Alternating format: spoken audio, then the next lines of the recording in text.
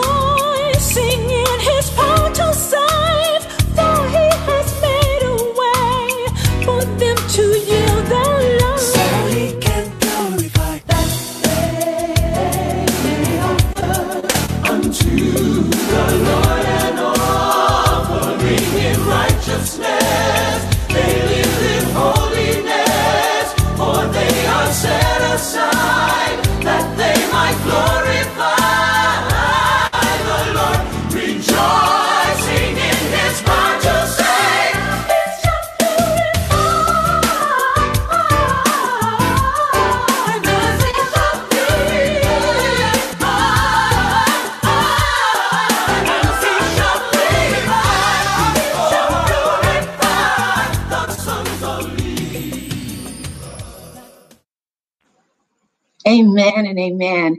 I'm just going to bow my head in a word of prayer, asking the Lord to ignite the sacrifice that I'm laying on the altar for this homily today. God, I just bless you.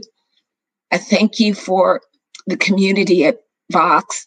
I thank you for your power resident in them, through them, blessing the world as priests and kings unto you. Lord, I yield this vessel.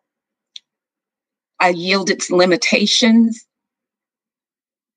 its weaknesses, and I lean into your strength and your perfection.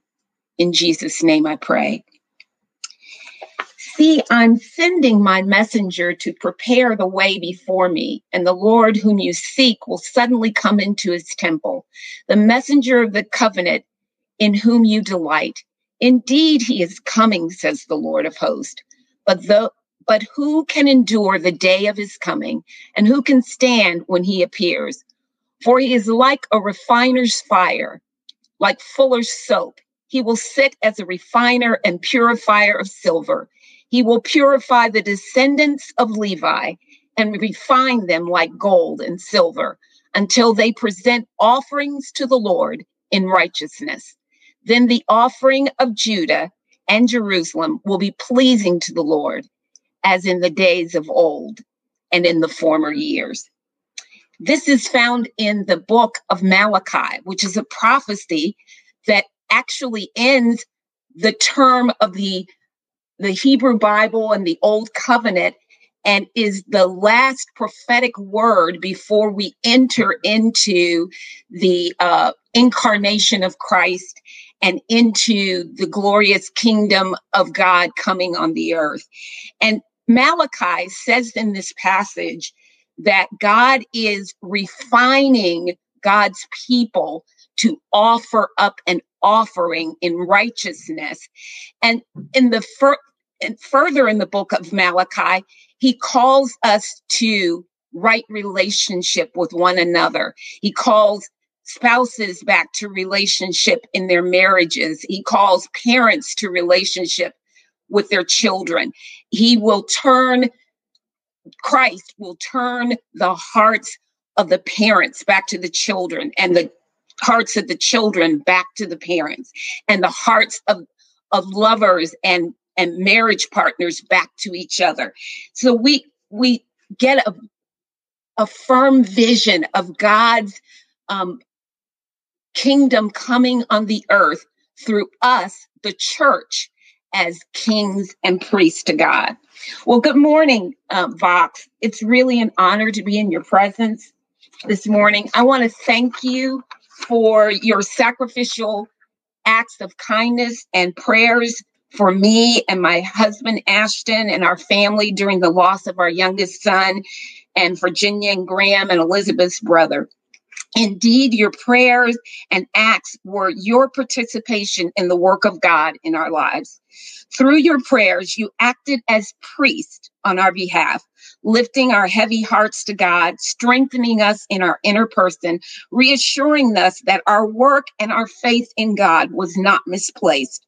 God gave us grace and courage to enter into the mystery of life, death, and eternal life, and continue through the pain of separation that death brings to our own particular end, purpose, and telos.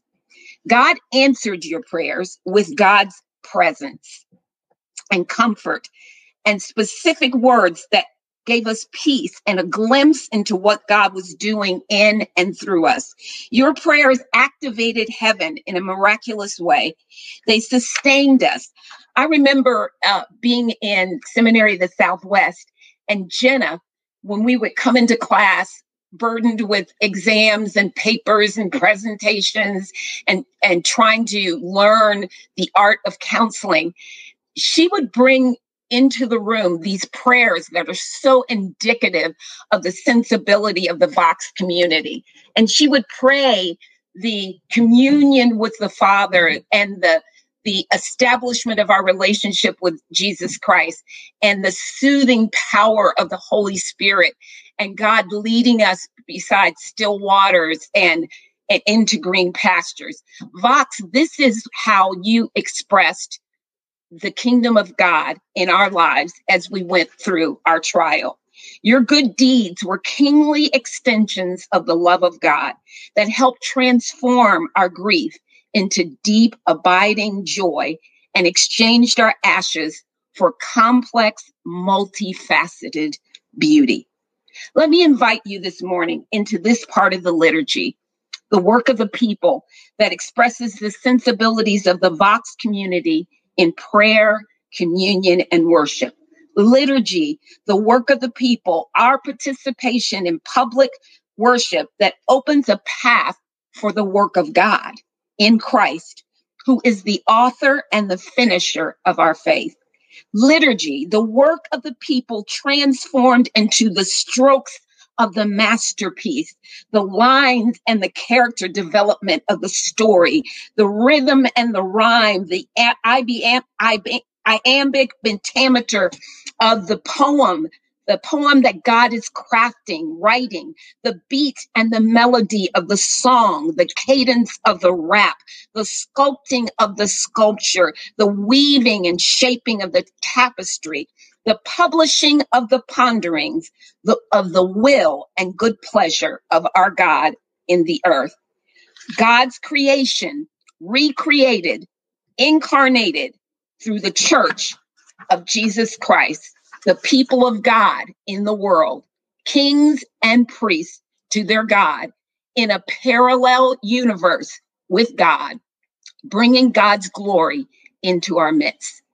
The work of the people in the Vox community has created an atmosphere, set the stage for God to do a work on our behalf, for our welfare, our good, our strength, our hope, our comfort.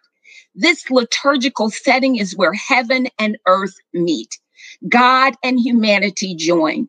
And this sacred space provides a glimpse into this generation's, this race, this nation, this era of the church, our role in God's plan to bring the earth back to good.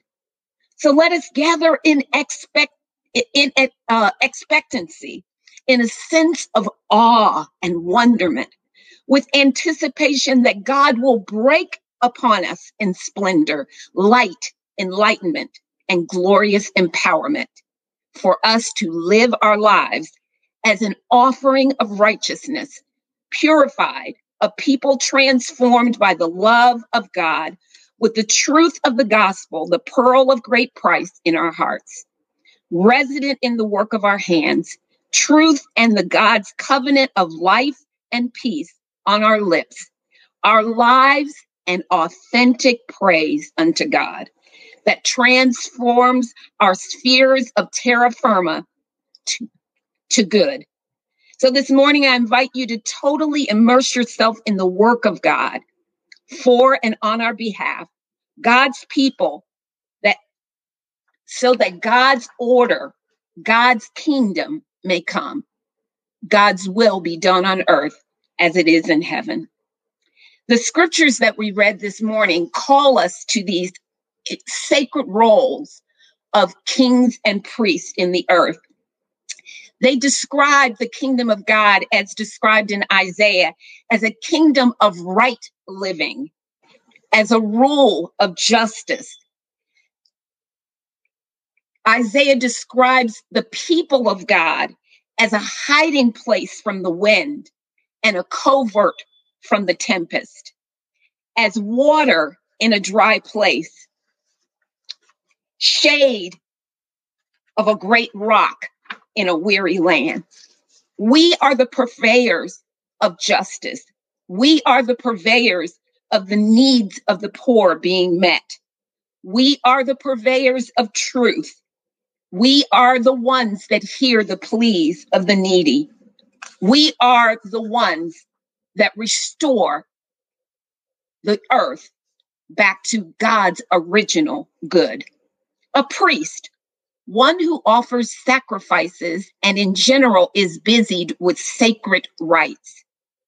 It's a metaphor of Christians who, because purified by the blood of Christ and brought into close relationship with God, they devote their lives to God alone and to Christ. King, leader of the people, prince, commander, lord of the land, king.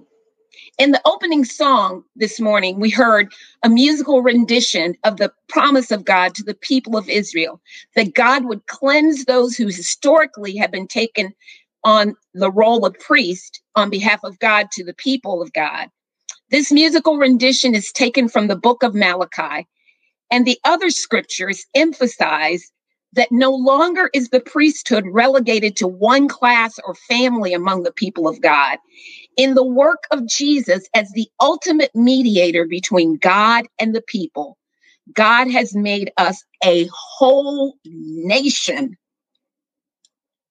the church universal, priest in the world, mediators for our friends, our spouses, our mothers, our fathers, as was so beautifully captured in that opening song that Harmon sang for us, for our families, our coworkers, our neighbors, bosses, intimate and casual relations, bringing the woes of the people of God in prayer, participating in the priesthood, in the liturgy of our lives, offering up the work of our hands, the state of our heart, our will, submitting it, and our bodies as offerings to God, for God to breathe on this offering, adding God's super to our natural, enabling our gifts to have maximum transformational power.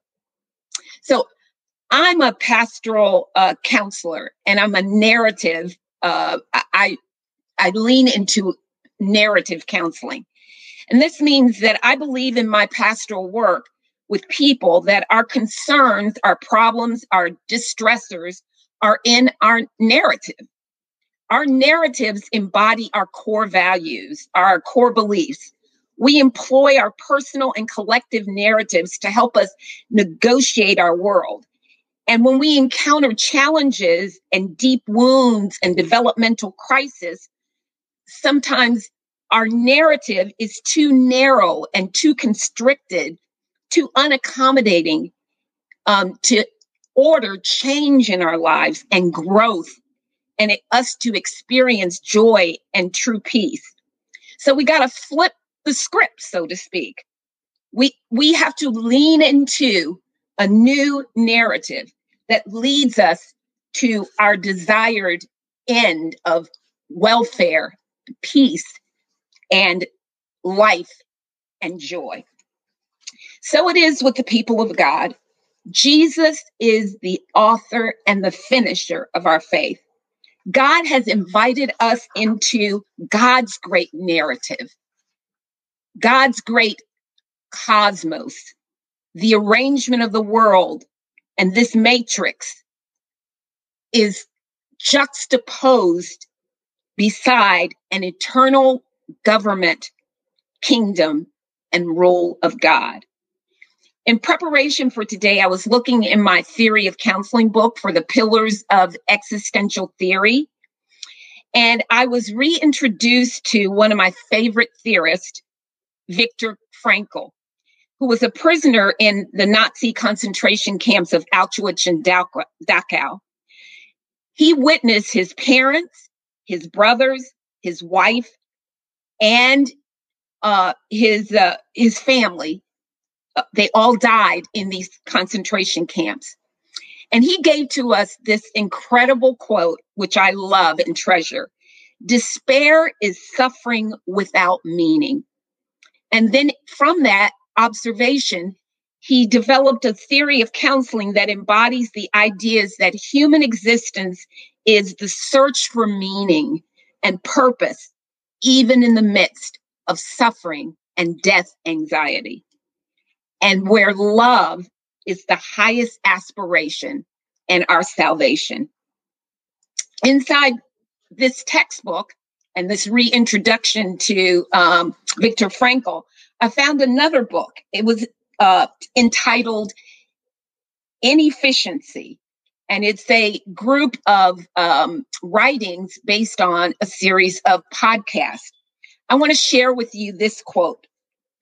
In a world accustomed to convenience, quick results, and hacks, we choose to recognize, honor, and even embrace the lived experience that takes time and patience to unfold. When we go out of our way for the people we love, when we spend our precious time and energy on them, when we show them their worth through our time and energy, this is inefficiency in action. This is the romance. This is the partnership. This is the parenting. This is the mentorship. This is the friendship. We need efficiency to keep our world turning, and we need inefficiency to keep our world connected. We are here, say the authors of this book, to create and inspire authentic stories to the inefficiency of love. Will you join us? This is the work of the people, Vox, the participation of the people of God in the work of God in the earth. God has invited us into God's own narrative, worked out in the intimate lives and connections that we have with one another on the earth. We're waiting to see the kingdom of God fully manifest. Even in this Lenten season of 40 days, when we follow Christ into the wilderness, where he fasted and was tempted by the devil or evil or twist on good.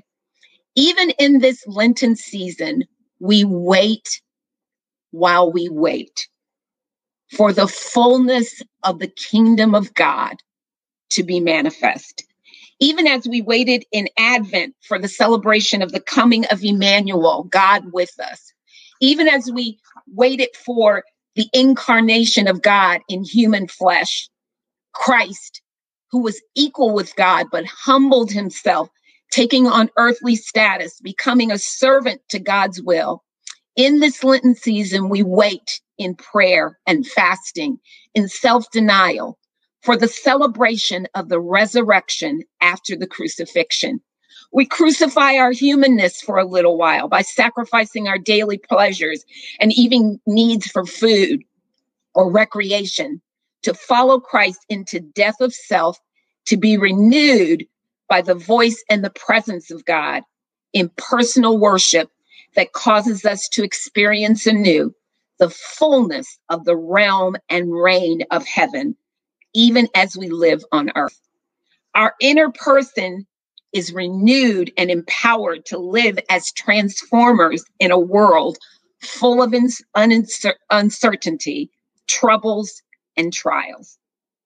In the midst of disease and death and vaccinations and storms and bursting of pipes and scarcity, elections, inaugurations, insurrections, and impeachments, we come to Lent as the people of God, participating in the transformative work of God for the betterment of God's people and God's creation. We are waiters, like a servant in a restaurant. While we wait for the fullness of the reign of God, the fullness of the resurrection of life eternal, the full manifestation of God's will, peace, justice, equity, mercy, goodness, rightness, connection instead of disconnection with God and with each other, we wait while we wait. We build little altars in our own hearts where God can commune, and these altars fuel our empowerment to establish the kingdom of God, one relationship at a time. Relationship by relationship, sphere of influence by sphere of influence, sector by sector, the matrix, the government, the arrangement of the world is transformed to the good of God, which was God's original intent. In the midst of a fallen world where every kingdom, sports and entertainment, health, government, education has been shaken to its core, God offers us a kingdom that cannot be shaken. God invites us into God's narrative, into God's eternal story, where angels and archangels and God with the Word, who was incarnated as Jesus Christ, and the Holy Spirit stepped out of that realm and hovered over darkness and chaos and emptiness. And the breath of the Holy Spirit hovered over that chaos and darkness and emptiness, and out of it created a world that God pronounced good, where God's narrative includes God breathing the breath of life into earthlings, humans who bore the image and the stamp and the seal of God Almighty. And God said, that's good. And that even when evil twisted good, perverted it to open our eyes to its existence, even in the natural consequence of stepping out of God's goodness into deceit and twist of good, even in the curse, God pronounces a blessing for the earth to be restored back to good. When the natural consequence of sin took hold and men lorded their power over women, and we suffered the fate of not only tending and having dominion over the world, but having to work for every crust of bread that we got. And when we were thrust upon with the pain of bringing offspring into the world, God declares that the seed of the woman, the prophetic pronunciation of the virgin birth, would crush the head of evil, and that the good that God intended would return to the earth. God's narrative creates a people of God through the first nation under God being Israel in our understanding of the scripture. Israel became a prototype for how humans could translate God's will and God's good pleasure in the earth.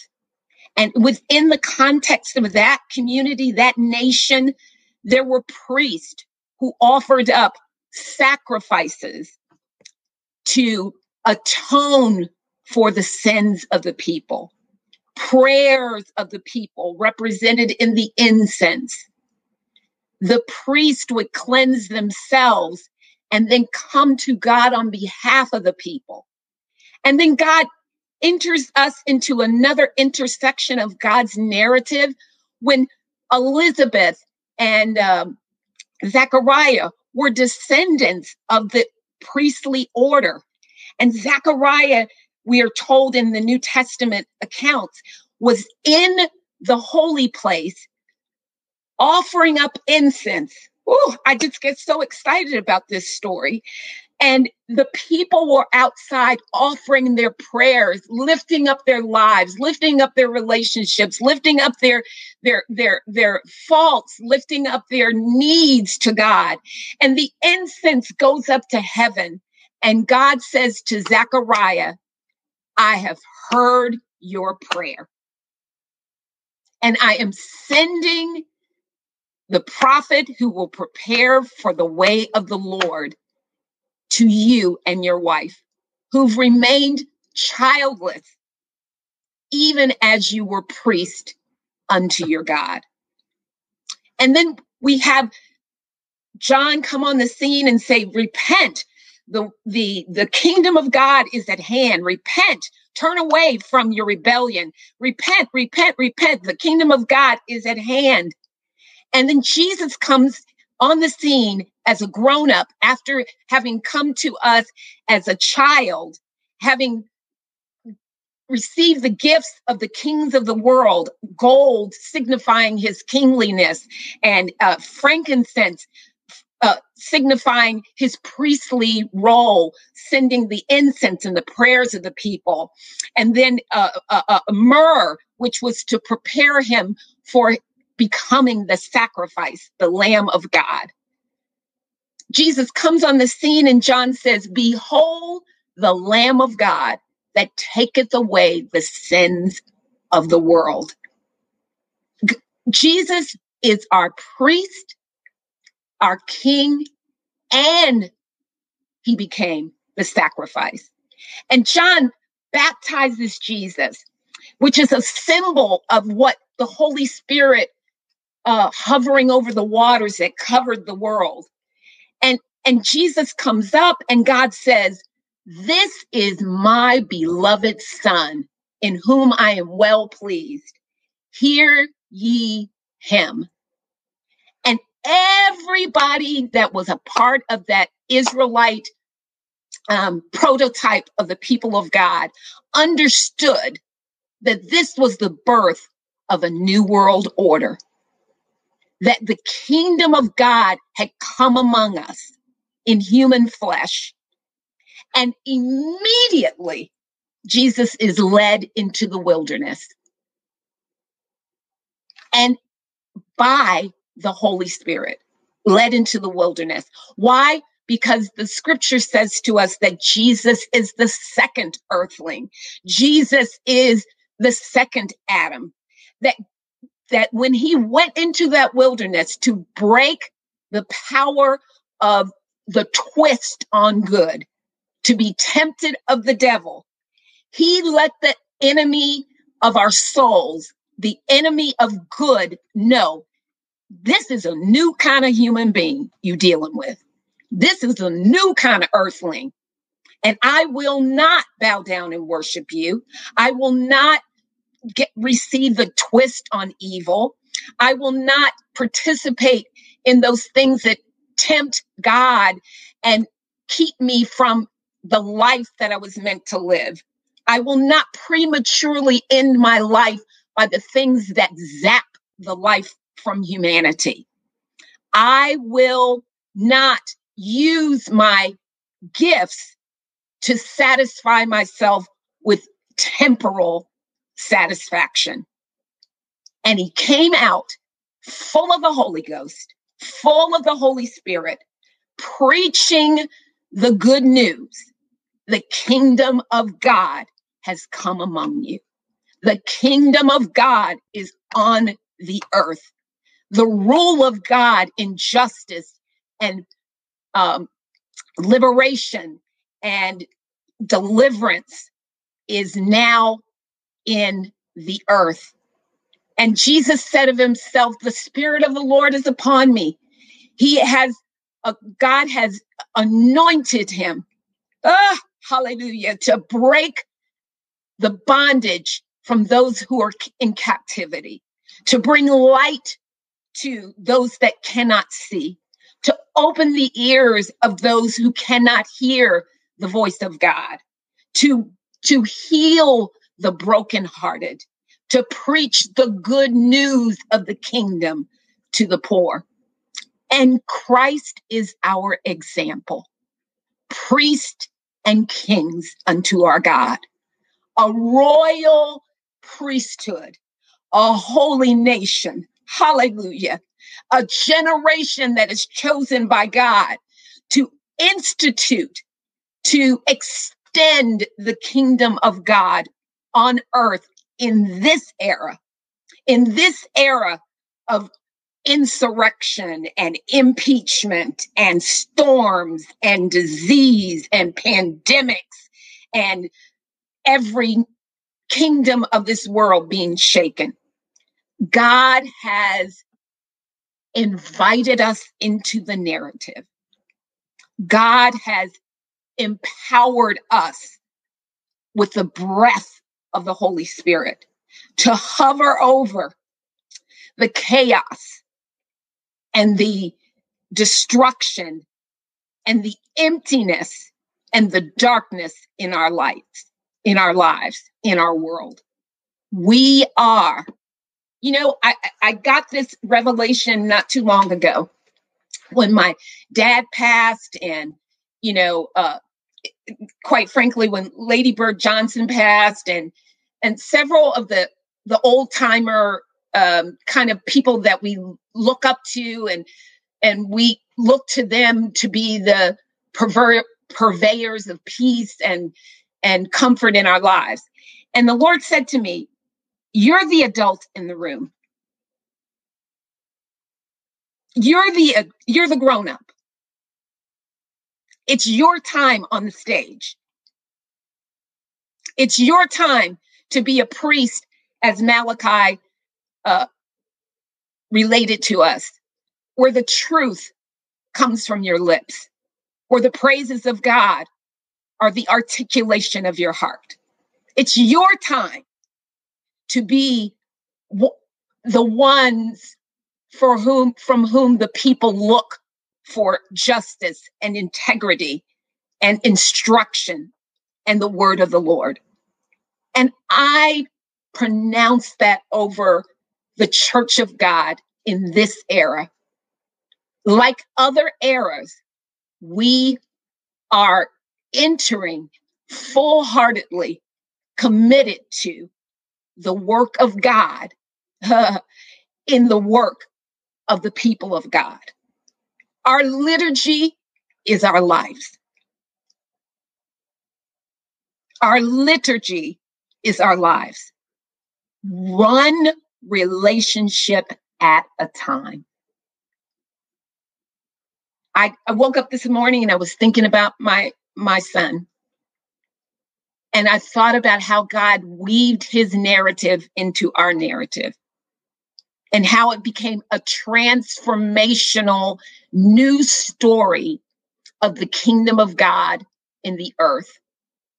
And as we wait for the consummation of all things, the restoration of good in the earth, and the realization of eternal life, as we wait for reuniting with him and articulation of a glorious story, while we wait as servants unto our God, priests on behalf of the people of God and the world, and kings who extend the kingdom of God on earth until we experience the new heaven, the new earth, the new Jerusalem in its fullness in the reign of the kingdom of our Lord and of our Lord's Christ. Amen and amen.